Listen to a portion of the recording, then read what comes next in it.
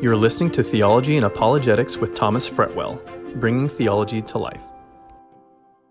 But today, on the 11th of March, we're really delighted to have a special guest, Tommy Fretwell. Tommy is involved with the King's Evangelical Divinity School, a really important teaching resource and training resource for the church, and Tommy contributes to that teaching ministry of the King's Evangelical Divinity School. He also has pastoral responsibilities in the church community in Hastings. He's well known to many of you here, and we're really delighted Tommy is here. And he's speaking today on responding to the new supersessionism, how Christian theology connects with God's promises to Israel. There's different models, there's different methods, and Tom is speaking into that, particularly how we respond to supersessionism, to replacement theology.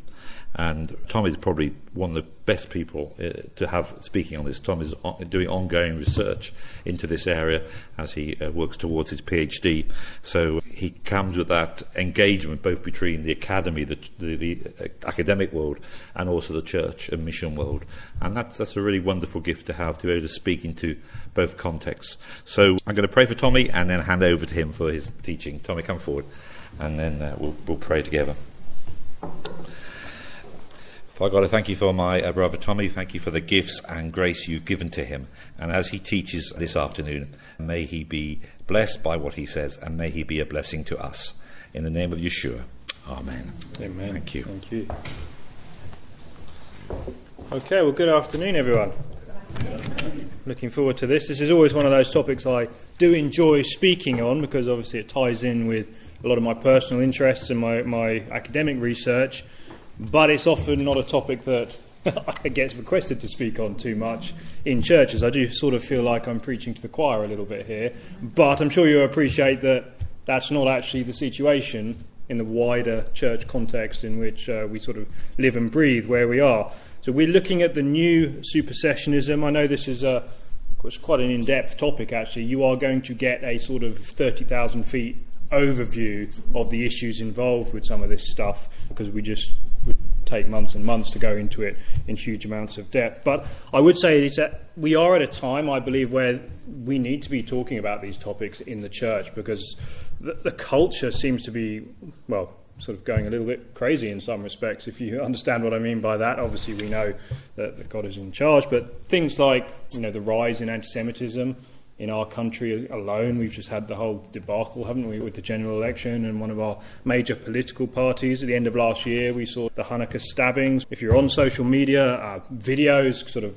reality TV type videos of Jewish people being attacked in New York and various places, they're almost commonplace now, to the point that you just scroll through them rather quickly. And that is the sort of the world that we are living in right now, and that's quite concerning.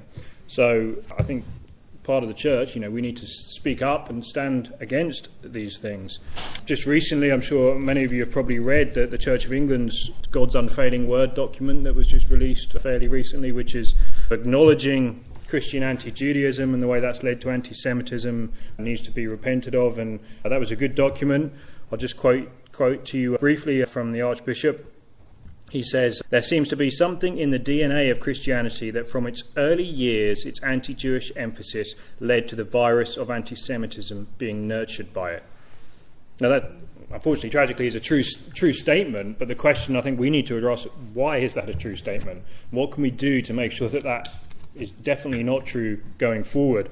And as my generation, sometimes I sort of see myself as a link between generations, because I do a lot and have done a lot of youth ministry, and this is an issue that you will generally never find addressed with the younger generation, which I believe is why we're seeing a sort of shift from traditional support in the church for Israel on these issues. So another reason why we need to be active in this area. However, it's not just standing against anti-Semitism and dealing with these rather ugly aspects. Just the study of Israel in the Bible. I believe Israel is actually one of the largest meta-narratives, the overarching themes of Scripture that we actually find in the Bible.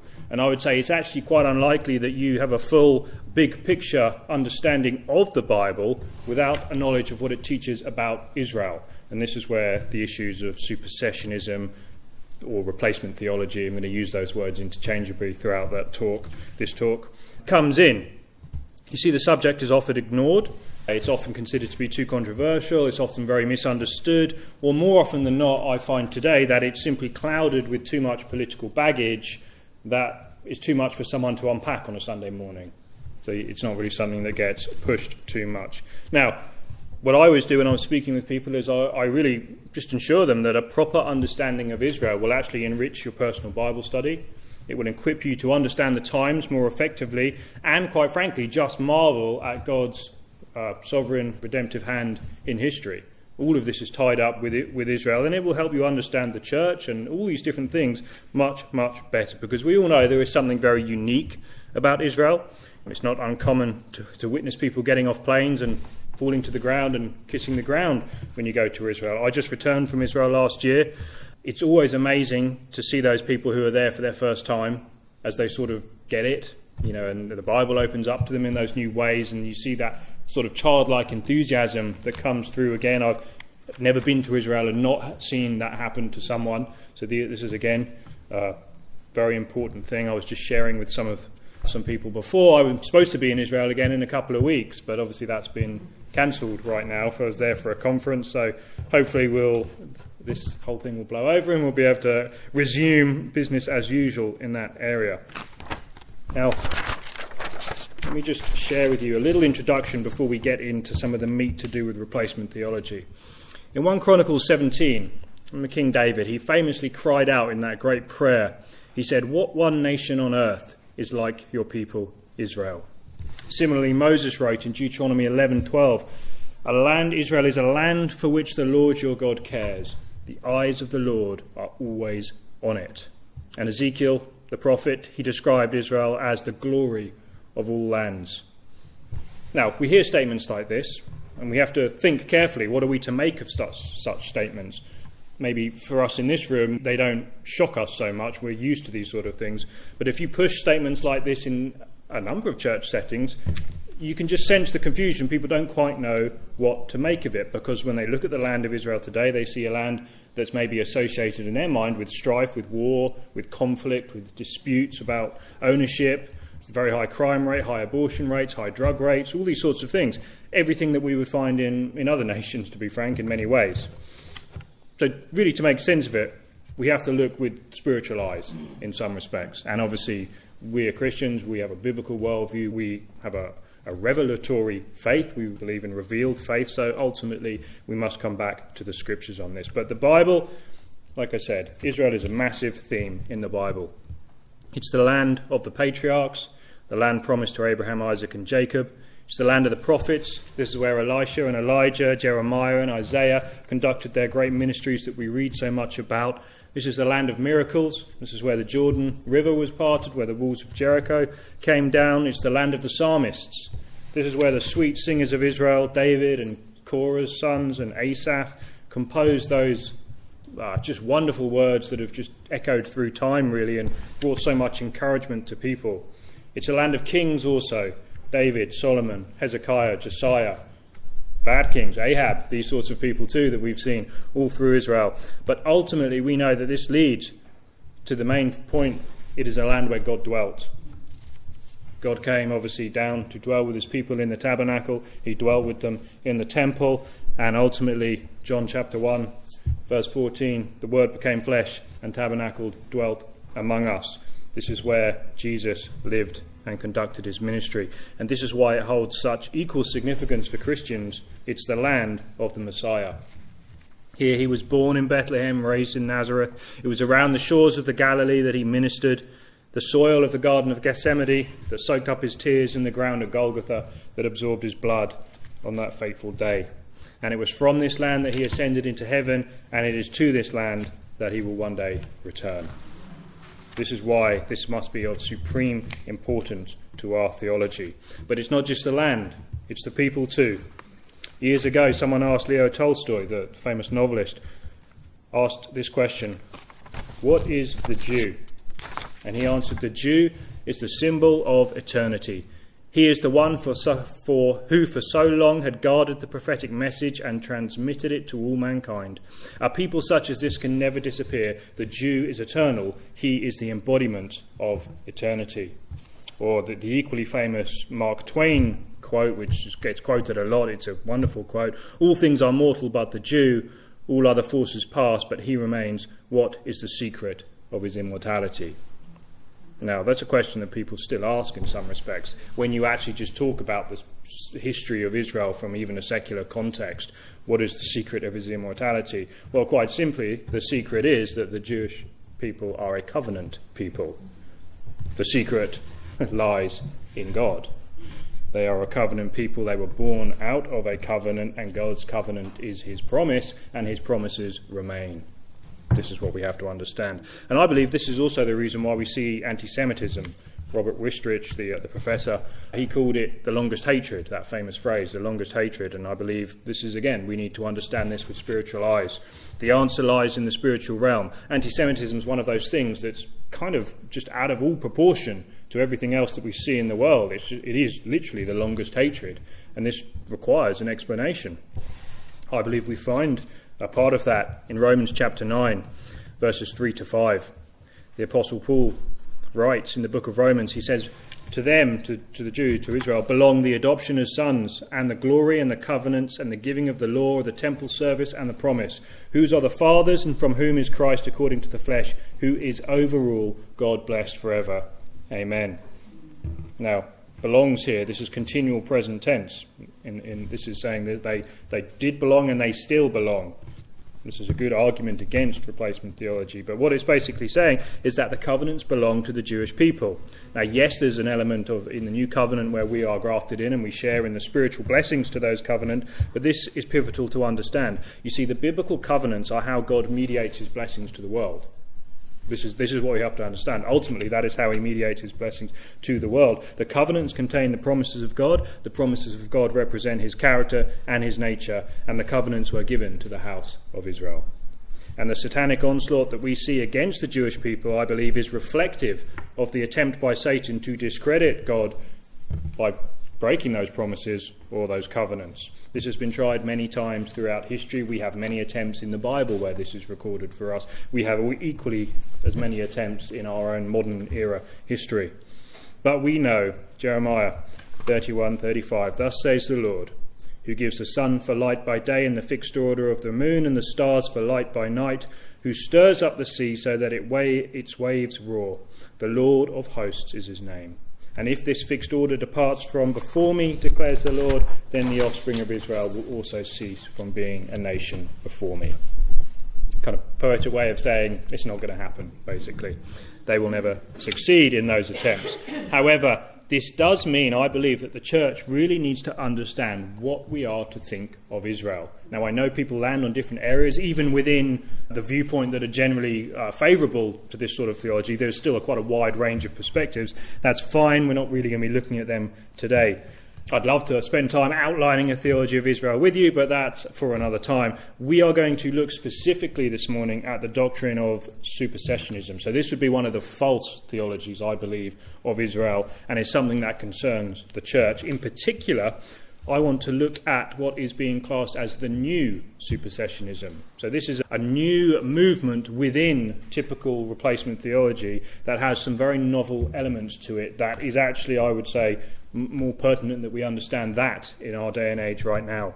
However, in order to understand the new, I want to just, and again, this is where I feel like I'm preaching to the choir, but I want to set the context because we have to understand the old in order to differentiate what is new about the new, if you see what I mean by that.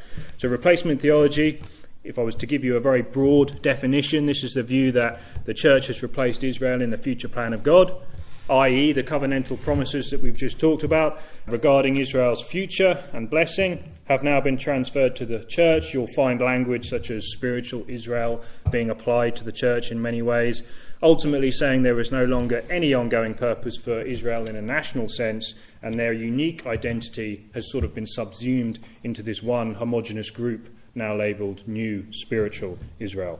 That, in a nutshell, that is what we're doing. Ronald Diprose, the scholar, he said this, he says, the church completely and permanently replaced ethnic Israel in the working out of God's plan and as recipient of the Old Testament promises to Israel. That's his definition of replacement theology, I should clarify that. And more recently, you might have heard the term fulfillment theology being thrown around, and this happens a lot in the new supersessionism. The reason for this, I believe, is that it is an attempt to distance itself from maybe the negative connotations that the replacement language seems to imply. So a lot of people, I'm not a replacement, I don't believe in replacement, I believe in fulfillment. And they sort of argue, one representative scholar, Kim Riddleberger, he says, the promises to Israel vanish in Christ Jesus who has fulfilled them. So you see, this allows them to sidestep the charge of replacement and say it's not about replacement, it's actually served its purpose and fulfilled. It's a much more sort of nicer way of putting it, but I'll be frank with you, when you read their material, they end up in exactly the same place as far as I can tell. So the journey's a little different, but the destination is ultimately the same with fulfillment theology. So don't be fooled by that language. Now, we all know that, from probably the 2nd, 3rd century onwards, replacement theology did really become the dominant view within church history. There's always pockets that stayed away from it, but ultimately it was, the whole history of the church is basically in many ways a history of replacement theology, unfortunately. Just let me read to you some of these famous church fathers. Hippolytus, he wrote his expository treatise against the Jews. Tertullian, he wrote his answer to the Jews. John Chrysostom, the golden-mouthed preacher, he wrote these series of sermons, orations against the Jews, and they are extremely vicious. This sort of, they call it the Adversos Judaeos tradition, continued all through the Middle Ages, right up until the Reformation leaders. I'm sure you're all familiar with Martin Luther's towards the Jews, against the Jews and their lies, rather, his tract against the Jews, where he advocates for a number of things that we've seen, unfortunately, played out in history. Now, all of this sort of teaching, this replacement language, it often goes hand in hand with anti-Semitism. Okay, what you believe sooner or later impacts what you actually do. We all understand that. Ideas have consequences. We teach this all the time. So these sorts of beliefs, particularly when coupled with this sort of vitriolic language that we find throughout the church, it's no wonder that we've seen such a terrible history of Christian anti-Semitism. And many people, many Jewish commentators, Prager and Telushkin, they would say that this legacy of Christian anti-Semitism persisted, and some would say then culminated in the events that we saw in the 20th century. Now, this is serious history. I believe the church needs to confront this rather than close their eyes to it. I know there are many organisations that are, but I can tell you, when you share this sort of stuff with people who have never encountered it, they look at you like you're lying, if you've ever experienced that. They can't really believe, they think you're somehow attacking them or the church, and obviously it requires a bit of tact and a bit of, going softly, judging your audience in that sort of manner.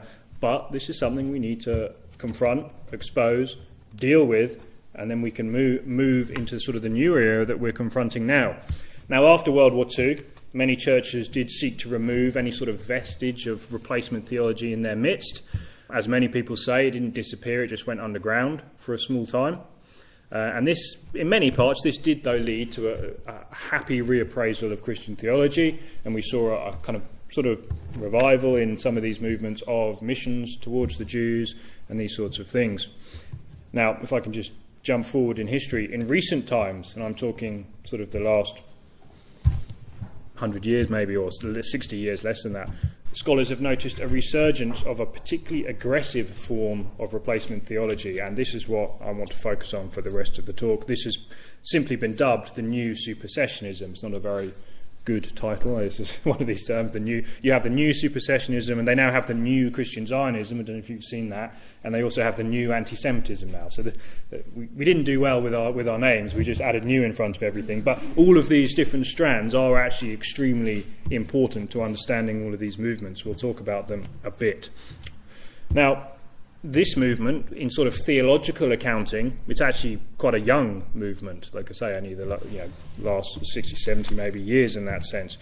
What this basically is saying, that this sort of classical supersessionism has now been revived under the influence of recent history in the Middle East. So the new supersessionism uses theological arguments and hermeneutical arguments, as does the classical thought. But it also uses political arguments, and it uses them very effectively. And it also uses, political arguments in its defence. Now, the roots of this new movement come from a number of different sources. So I'm just going to give you a brief overview of this movement now before we sort of do a bit of critique on it, because I want you to see how replacement theology has developed. And when you meet replacement theology today, it's probably going to be flavoured with this new sort. It's going to have all this modern political baggage and these sorts of things attached to it. So the ideological source of the new supersessionism is a movement that has been termed Christian Palestinianism. Again, this is just the term that seems to have stuck now in the literature. We can argue whether it's helpful or not. But what that basically is saying, that the movement advocates for the Palestinian narrative of Middle East history. So 1948 was the Nakba rather than an event to be celebrated. Colonial Jews from Europe, then dispossessed indigenous Arabs. This is, I'm sure you're all familiar with this. This is the Palestinian narrative. So it uses this, it mixes it with Palestinian nationalism and also a strong dose of liberation theology, taken all from the Marxists of the 60s, the oppressed and the oppressor, that sort of narrative.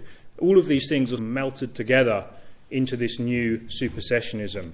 Canon Andrew White, Church of England Middle East representative, he said that Palestinian Christian revisionism has revived replacement theology. And unfortunately, the literature does seem to suggest that that is the case. The political narrative that shapes this theology sees Israel as a racist state, guilty of apartheid, ethnic cleansing, genocide, and all of the hot-button terms that we see thrown around all too often, usually with no context. Now, the major driving force in defining and solidifying international support for this movement has been what's one organisation called the Palestinian Ecumenical Liberation Theology Centre, popularly known as SABIL. If any of you have heard of that. Naim Atik founded this in 1994. This was one of the original sort of movements that were pushing this viewpoint.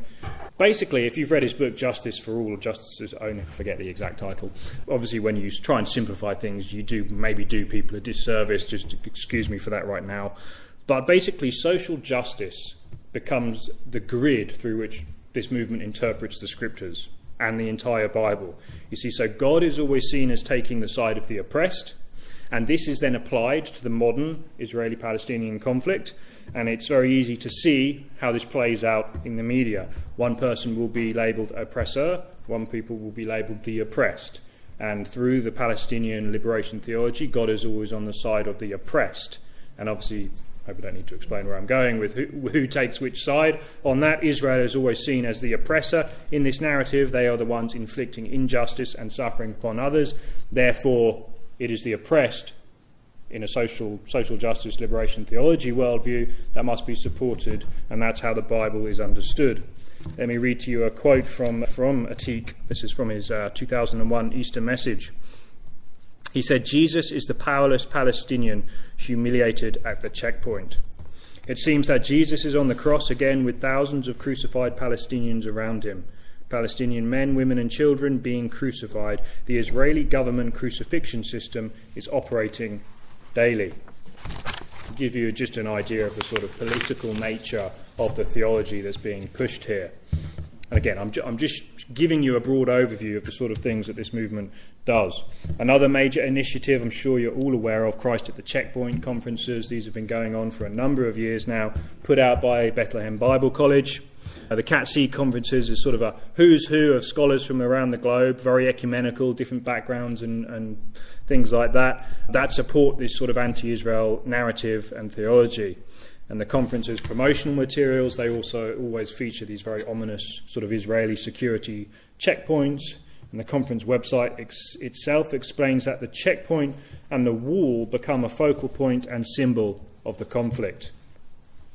Now, this new supersessionism, this narrative offered through the ideology of Christian Palestinianism, one of the most shocking things about it is it's the way it's gained such popularity in the Western world, in the Western context. Obviously, we can understand maybe, being on the ground where this is actually happening, why you get these very polarised theologies. We're not blaming anyone for that necessarily, but it's the support given to it from the Western world that is just shocking how popular it's been. And this has really been bolstered by the support of a few very high-profile evangelical scholars.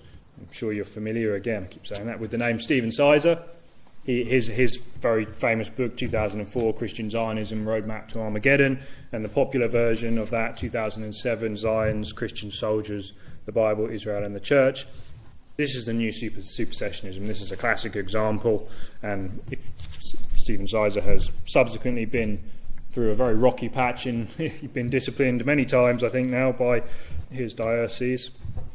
Another one, Colin Chapman, again, a sort of staple book in this country. I see it whenever I'm in Christians' houses. I do see a copy of this book on most bookshelves. Colin Chapman, Whose Promised Land? The Continuing Crisis Over Israel and the Church.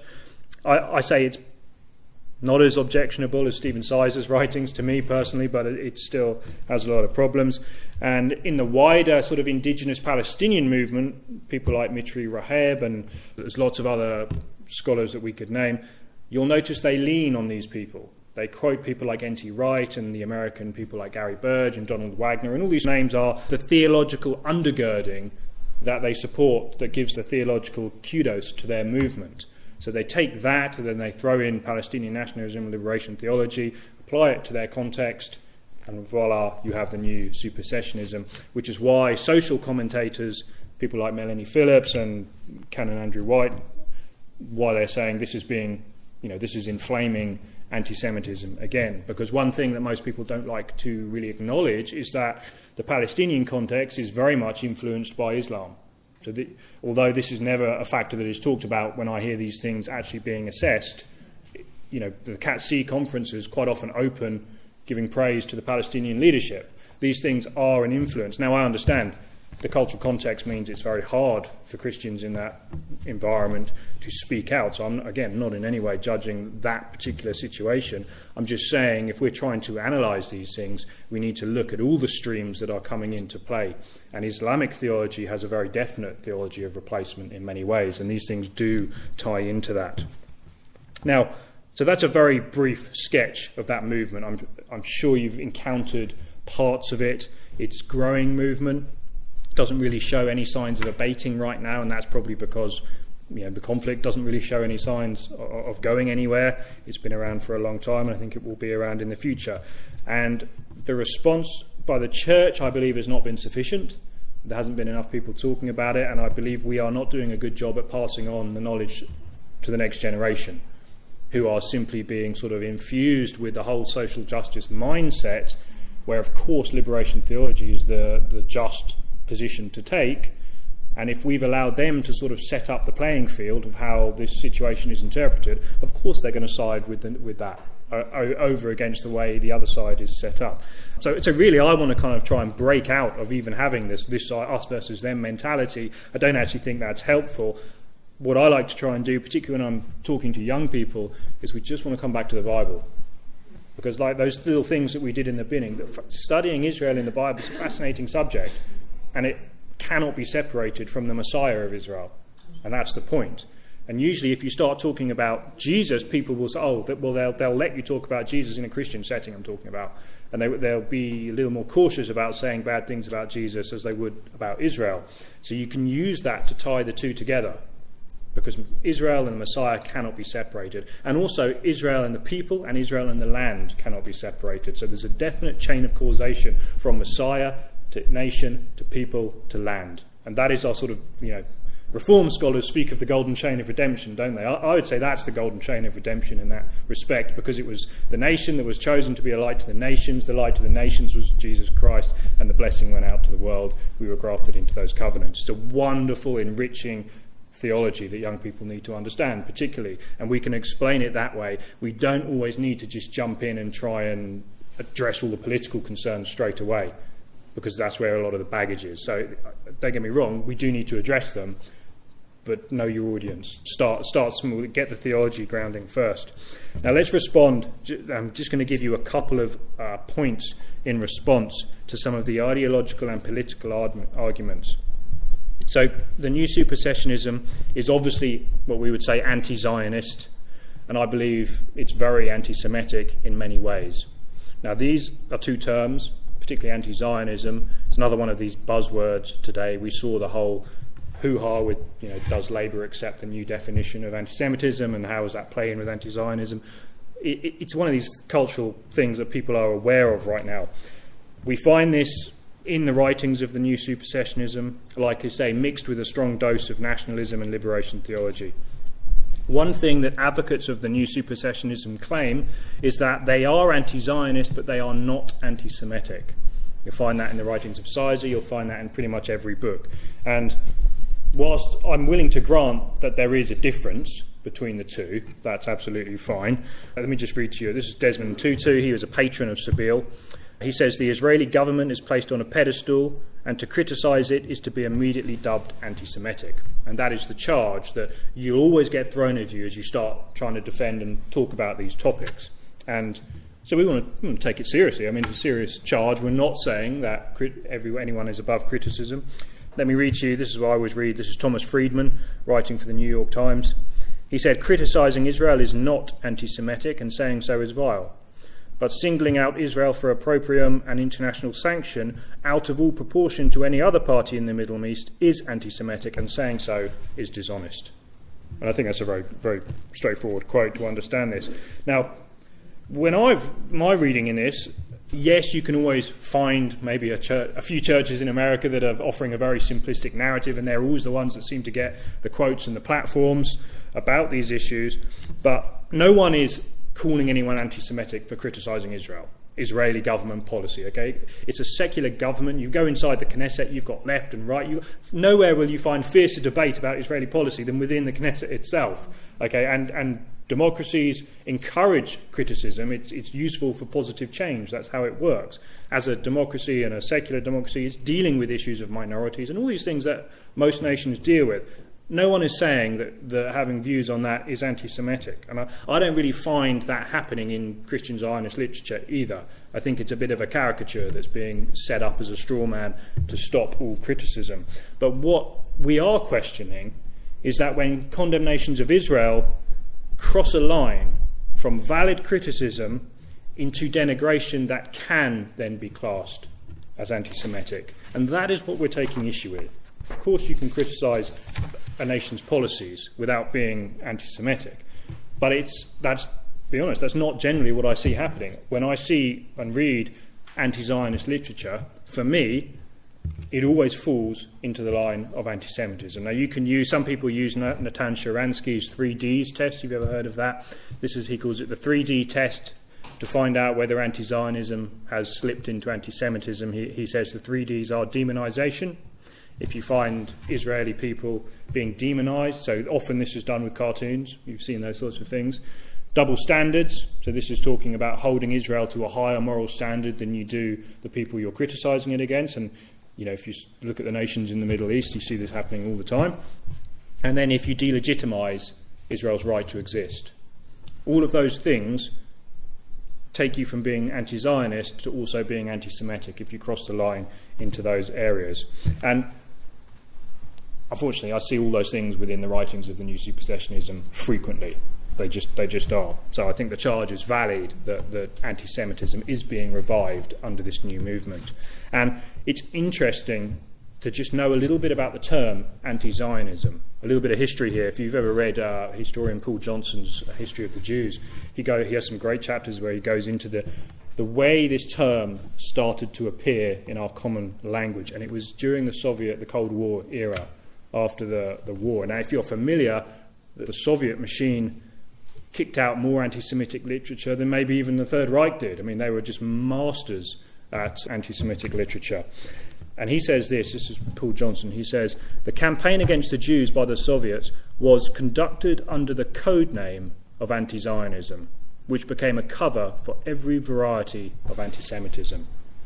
Johnson comments that the fact that Zionism in practice stood for the Jews became quickly apparent. And I don't see any different. I'd say in many cases that is still how the word anti-Zionism is being used. Historically, it was put out as a way to cover anti-Semitism. And fortunately, that still seems to be the case. Now, the accusations of racism and apartheid that we see all throughout the world today, along with comparisons to the Nazis, you've seen these sorts of things, all of those things serve to both demonise and delegitimise the State of Israel. And therefore, for me, they are anti-Semitic, as a lot of the definitions now are beginning to state and come up with. However, you will find people in the new supersessionism still strenuously denying these sorts of things. Now, we know, obviously, that there's a lot of half-truths in these things too. Israel is a multi-ethnic, multi-racial society. It's a liberal democracy. It has a legal system that upholds rights for citizens. Israel's 25% non-Jewish minority have equal voting rights. They can hold seats in parliament. And Arab citizens have absolute freedom of movement in Israel. Both Jews and Arabs can study in universities together. That is the complete opposite of apartheid. Now, what they're really getting at is that the Palestinians who are not citizens can't do those things. But, of course, that's, again, you're getting into a double standard that you wouldn't apply to any other nation when you start expecting those sorts of things to be the norm. So it's a very complex, muddied, messy way to analyse the situation. We need people doing it. But, again, my advice is when we're starting with people who are new to these issues, start with the theology. Start with helping them to grasp the amazing story that God has crafted through the Bible. And this starts, see, the story that most people are told. If you've ever watched, famous evangelists or evangelism training courses, they'll always have this sort of narrative: creation, fall, redemption. Creation, fall, redemption. A lot of systematic theology textbooks are still written like this. And it's a good way to understand the Bible in one sense. Creation, obviously, God created everything good. The fall is how everything got bad, and redemption is how that is fixed. And that is, they call it economic or structural supersessionism. What that basically does, if you notice, if that's the narrative that people have, where's the whole story of Israel needed in that? Okay, you can start in Genesis, you can go to Genesis 3, and then you can just jump straight over to the book of Matthew. The whole history of Israel is completely redundant in that narrative. So the way I like to phrase it is, when I hear people using that or see them using it, we need to just put one more in there: creation, fall, covenant, redemption. And when you put the word covenant into there, you have to go through the entire history of Israel, and it leads to the redemption. Okay, and that is that we need to be offering a theology that offers that to people in a corrective measure to help them understand these things. So that's a brief introduction to some of those ideological issues. I'm sure you can see they do get very complex. Things get very heated when you're discussing these things. I don't generally like to discuss them because it's such a minefield. I'll judge my audience. I'll know who I'm speaking to. Sometimes you'll have to spend hours qualifying your statements. It's difficult work, but we do need to do it. So let me give you just one example, and then we'll maybe open it up for Q&A. Looking at the theological arguments. So you know that replacement theology does, in my view, create a radical distinction between Old and New Covenant. It just does that. In our Western mindsets, we say Old and New Covenant, and we translate that to Old and New Testament, and we translate that Genesis to Malachi, Matthew to Revelation. That's just how we think in a Christian setting. Naim Atik, he said that the belief that he has a belief that the New Testament, he says, quote, de-Zionizes the Old Testament, which is a potentially dangerous document. Now, this is why. You see, for most people in this view, the New Testament takes priority in the sense that it has an overruling authority on the Old Testament, and therefore it can reinterpret and re-expand the promises and make them mean things that they didn't mean to the Old Testament audience. Ultimately, this whole fulfillment thing, they're all fulfilled in Christ.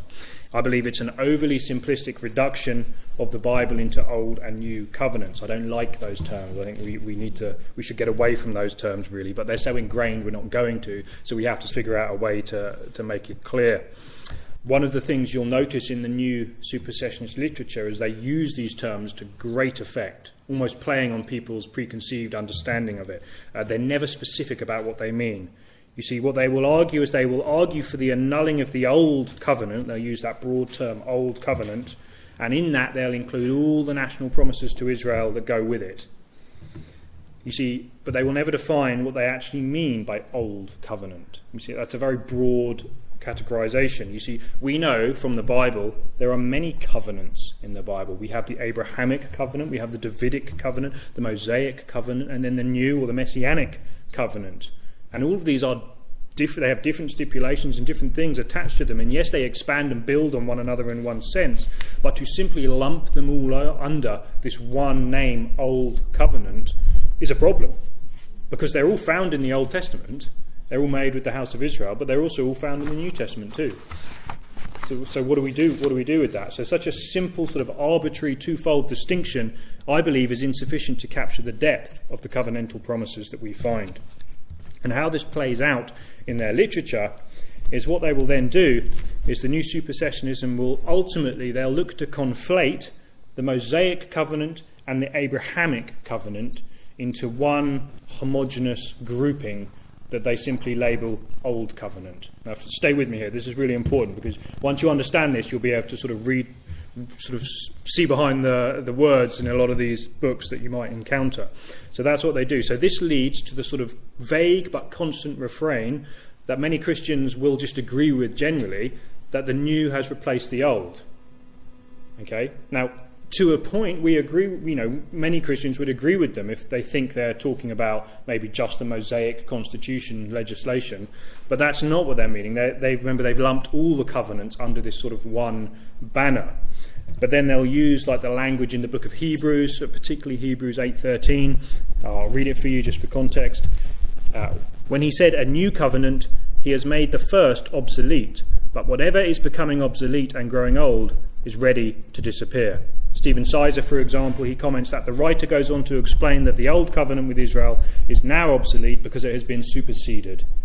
So he uses this Hebrews language that he knows many Christians are familiar with to argue for an annulling of the future of Israel. Now, the problem is, in Hebrews, the argument is concerning the Mosaic covenant. That's really what the book of Hebrews is dealing with. So why on earth are you actually lumping in the land promises, for example, from the Abrahamic covenant into that argument for the, this is the issue we need to be more specific about, but they never go into it in that detail. He just, like Sizer simply says there, lumped it all under this term old. Hebrews clearly says old is gone, new is in, old is out, everything with the old, the land, the promises, the people, the uniqueness, all that sort of stuff, that's gone. It's all fulfilled in Jesus. And to a first-time person hearing that, you can see that actually sounds like a very logical theological argument that Hebrews does seem to be making.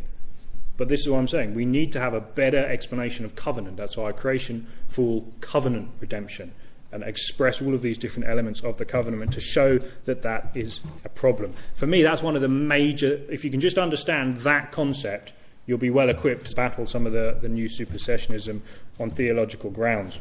Now, because of this, it shows up in a very funny way in the new supersessionist movement. You see, and this is the way they interpret the Bible. They spend so much time arguing, as the above, as we've just looked at, that this Old Testament has passed away and it's obsolete now. However, when they're arguing for the Palestinian cause over against Israelis, they always use justice arguments. It's back to the social justice arguments and liberation theology. And they argue against Israel's treatment of the Palestinians. And the way they do that is they go to the Old Testament and they look at these texts that talk about Israel treating the stranger in the land, like Deuteronomy 16 and 10 and 20. So there's loads of them about how you treat the stranger and the foreigner. And then they will then argue that Israel is not treating Palestinians in accordance with this, and thus we can have these polemics against Israel.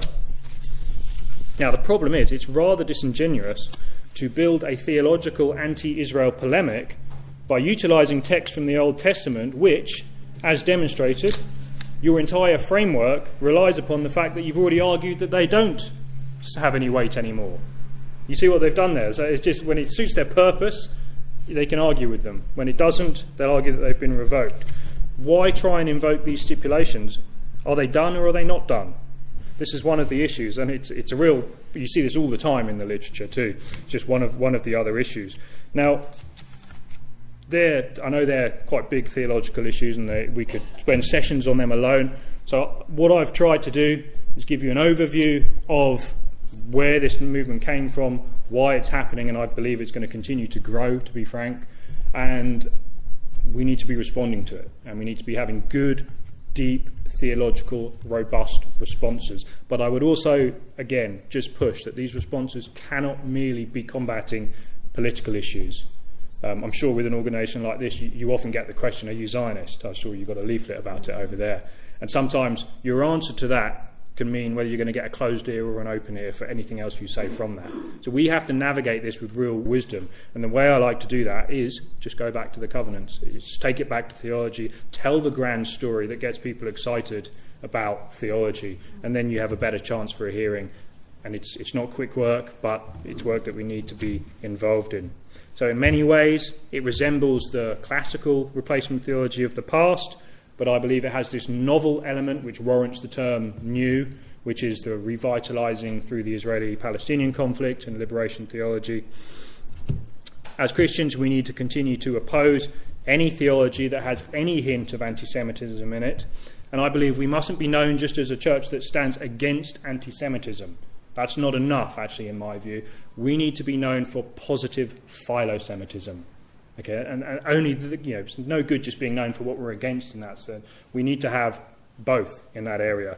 Ultimately, we seek to do this by upholding the gospel as the ultimate answer to both Jews and Palestinians, as the ultimate solution within the land and without across the globe. So let's finish there. I know there's some big issues. I'm sure people have got some questions on that. Okay, thank you so much, Tommy. That's been a great overview, and there's lots of stuff reverberating in my mind. I'm sure some of that is in your mind as well, and you want to come back now with some questions. So for the sake of the recording, I'll repeat the question. If you can keep it fairly brief. A question is different to a statement. So can we have some questions? That'd be really helpful. Thank you.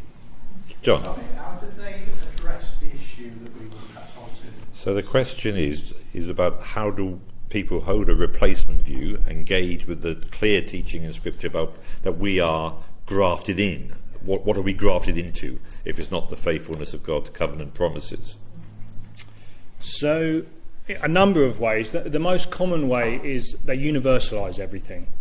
So they say that it was what we see in the Old Testament was anticipatory of what was going to be the greater fulfilment. So particularly with the area of the land, it started off as a unique geographical territory, but under the fulfilment of the new covenant, they would say, it is now universalised to mean the globe, the whole entire world. And then they'll quote phrases like, we're commanded to take the gospel into the whole world. And that's pretty much the same. That's how they do that. The church now, it started off with a nation that then led to the universalised global corporate body known as the church in that sense. So, and quite often there's some half-truths in the way they explain it, or some truth, to be honest. But I don't believe the actual application is correct, because they do away with the original promises in that sense. But it comes back to that point about the very nice language of fulfilment. But they universalise the promises, basically. The land becomes the globe, the people becomes every tribe, tongue and nation, the church, and that sort of thing. That's generally how I've seen it done. Thank you. Do we have a follow-up question, or a question taking us in a different direction to that? Okay, got a question from Paul. It's quite a specific question. Somebody that I know that I kind of have a bit of an ongoing dialogue with. The 99% of the time response is, it doesn't mention the land in the New Testament. So a quick response to that will kill the argument. I mean, we can have all kinds of discussions on it, but have you got anything specific? So is the appearance of the absence of land in New Testament texts, how do we respond to that? Yeah, so there's a couple of ways. I mean, it does come up, and of course we acknowledge that the land is not the primary feature in the same sense that you see it being emphasised in the Old Testament. But that's a long way from saying that it's not important anymore. See, the problem is part of their hermeneutic gives the New Testament hermeneutical priority, they call it, over the Old. So therefore, even if you find it in the Old, it's not important in the New. Whereas that's just, it's that dichotomy between the two. Whereas I would say, the Old Testament is its own reference point. It's an inspired word of God. And yes, there's progressive revelation into the New Testament, but it doesn't reinterpret the promises. And a lot of these promises are attached to specific covenants. This is my argument, like we see it in Romans, when they're talking about the new covenant, say everyone, we all have that. We're grafted in and we share those spiritual blessings. But the new covenant also is an expansion in many ways in the texts that talk about it of the land covenants, which is the part they're always trying to do away with. But you find the new covenant confirmed in the New Testament very clearly. Now, just because it doesn't specifically outline the borders and the land, the covenant is where the promises come from, and these are still continued throughout into the New Testament. And even so, there are some texts that do hint or do, I always ask, well, where does it say Jesus is going to return to? And the question is very clear. You're even given the name of the city within the land that it's going to return to, and then ask them why. If it's not significant anymore, why choose that place again? And that just opens up the discussion, and that's usually where I go with that one. Thank you. Okay, anybody else? Have another go at it. You get 2 for the price of 1, John. What verse? Well, you talked about the Hebrews verse. Is this some of the verses that they use? So really, Tommy was talking about the Hebrews text as being one of the sources or apparent sources to give some credence to supersessionist thinking. Are there other texts people might go to? And those are the kind of texts we have to contend with and not avoid. Yeah, there are lots of texts, and if it's purely theological argument, they're very much the same texts that you'll be familiar with from classical supersessionism. People love Galatians 6:16, the Israel of God. People love to point out that in Joshua it says all these promises have been fulfilled. Hebrews is a massive, massive book for supersessionism because it has this obsolete language, talking about the Mosaic covenant. So I would say they are the main ones, but I'll be honest with you that they have been responded to, voluminously in the academic literature. There are many good responses to them, and that's why I believe this movement seems to focus more primarily on the justice arguments, because they're the ones that, of course people want justice. We're Christians, we should be justice sensitive in that respect, and they play on that.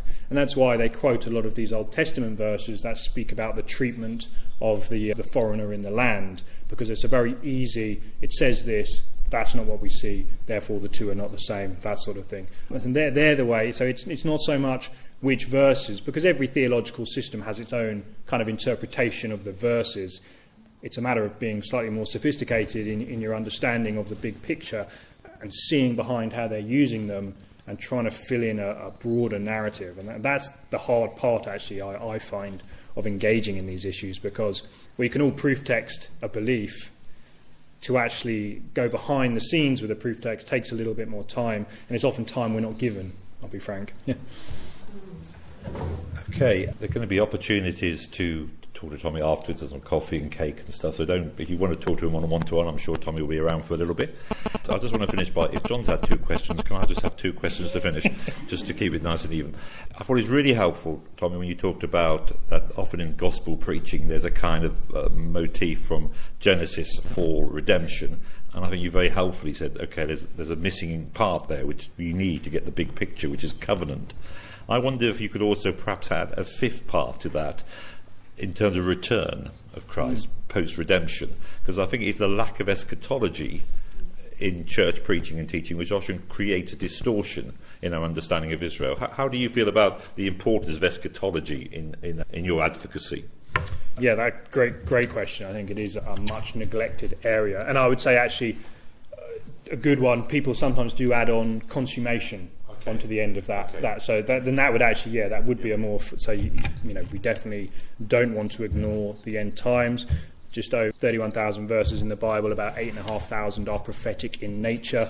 The book of Revelation says that testimony, the Spirit of Jesus is the testimony of prophecy. Therefore, everything that speaks prophetically, either fulfilled or unfulfilled, gives us more information about our Lord and Saviour. Therefore, it is something the church cannot afford to dismiss. It would be stupid of us to do that, really. And now, we know why people avoid these issues, because they're sensational in some elements and people do it a disservice, but that doesn't mean we should throw the baby out with the bathwater. We need good biblical exegetes who are able to attach it to the culture. What's what people want to see? Often in churches, and I see this with other areas too, we don't connect the Bible to the real world, particularly for young people, so therefore it just stays as a sort of story that we do behind the closed walls of the church, and it doesn't go out into the real world with them, and then they're in the real world and they're watching the news and they're getting all the different perspectives. People want to fill their head with something, but this is why. So we need to teach eschatology, we need to teach it grounded in theology, we need to stay away from sensationalism, but we do need to, like we were saying, it is the consummation of our story. Quite often when you're reading a book, the end is the best part, so we don't want to miss the end. And finally, talking about the end, a couple of young people, I'm not mentioning any names, or my children, would say, Dad, I would have been a Christian Zionist in the 1930s, but not in the 1990s. And I just wonder if being an advocate, I mean, this is the justice issue, isn't it? Do you think it's more difficult, the work you're doing, the work we're doing now, than it would have been for our predecessors? I think, in one sense, I'm going to say yes to that, because there has been such a bombardment and growth of anti-Israel narratives within the media. And we are very much a media culture now. The media, I know young people spend up to 6 to 8 hours a day on screens. So you are constantly up against the fight. And the narratives that are coming through these screens, I would say, are quite antithetical to the biblical worldview in that respect. However, having said that, in some respects, they're even more of a blank slate. A lot of the people I know, media has an effect, but the influence of the church is still large. But we just have to invest in the young people. Now, when I've had young people and I've opened up discussions about this, yes, they kind of parrot the typical things, but that's only the first conversation.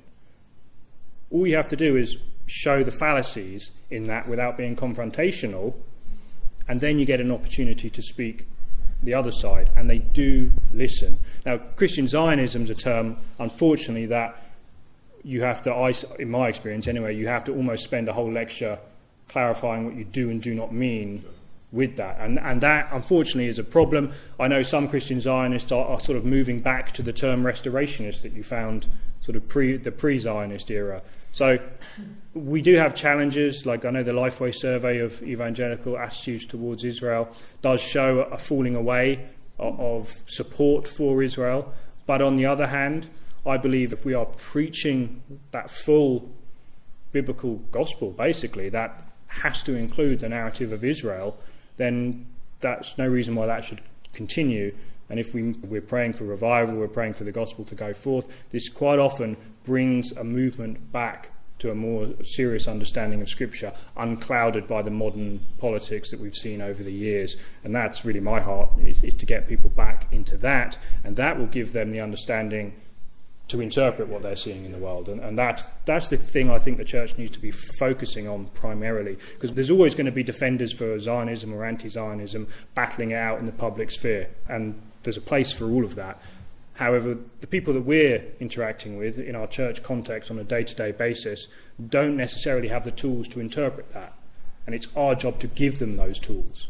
And that, I believe, will have much more effect when we raise up that generation who already have the tools when they step out into the public sphere, rather than trying to actually kind of backtrack to people who are already in the public sphere. And that's kind of the attitude. Well, I think that's been an excellent lecture, and thank you for engaging with that, and Tommy for coming all this way to speak to us. We've been very indebted to you. I think you've spoken with a wisdom and an overview and a pastoral heart, which we really appreciate. So thank you so much, Tommy, and God bless you in what you're doing. Thank you very much. You've been listening to Theology and Apologetics. This podcast is supported by your generous donations.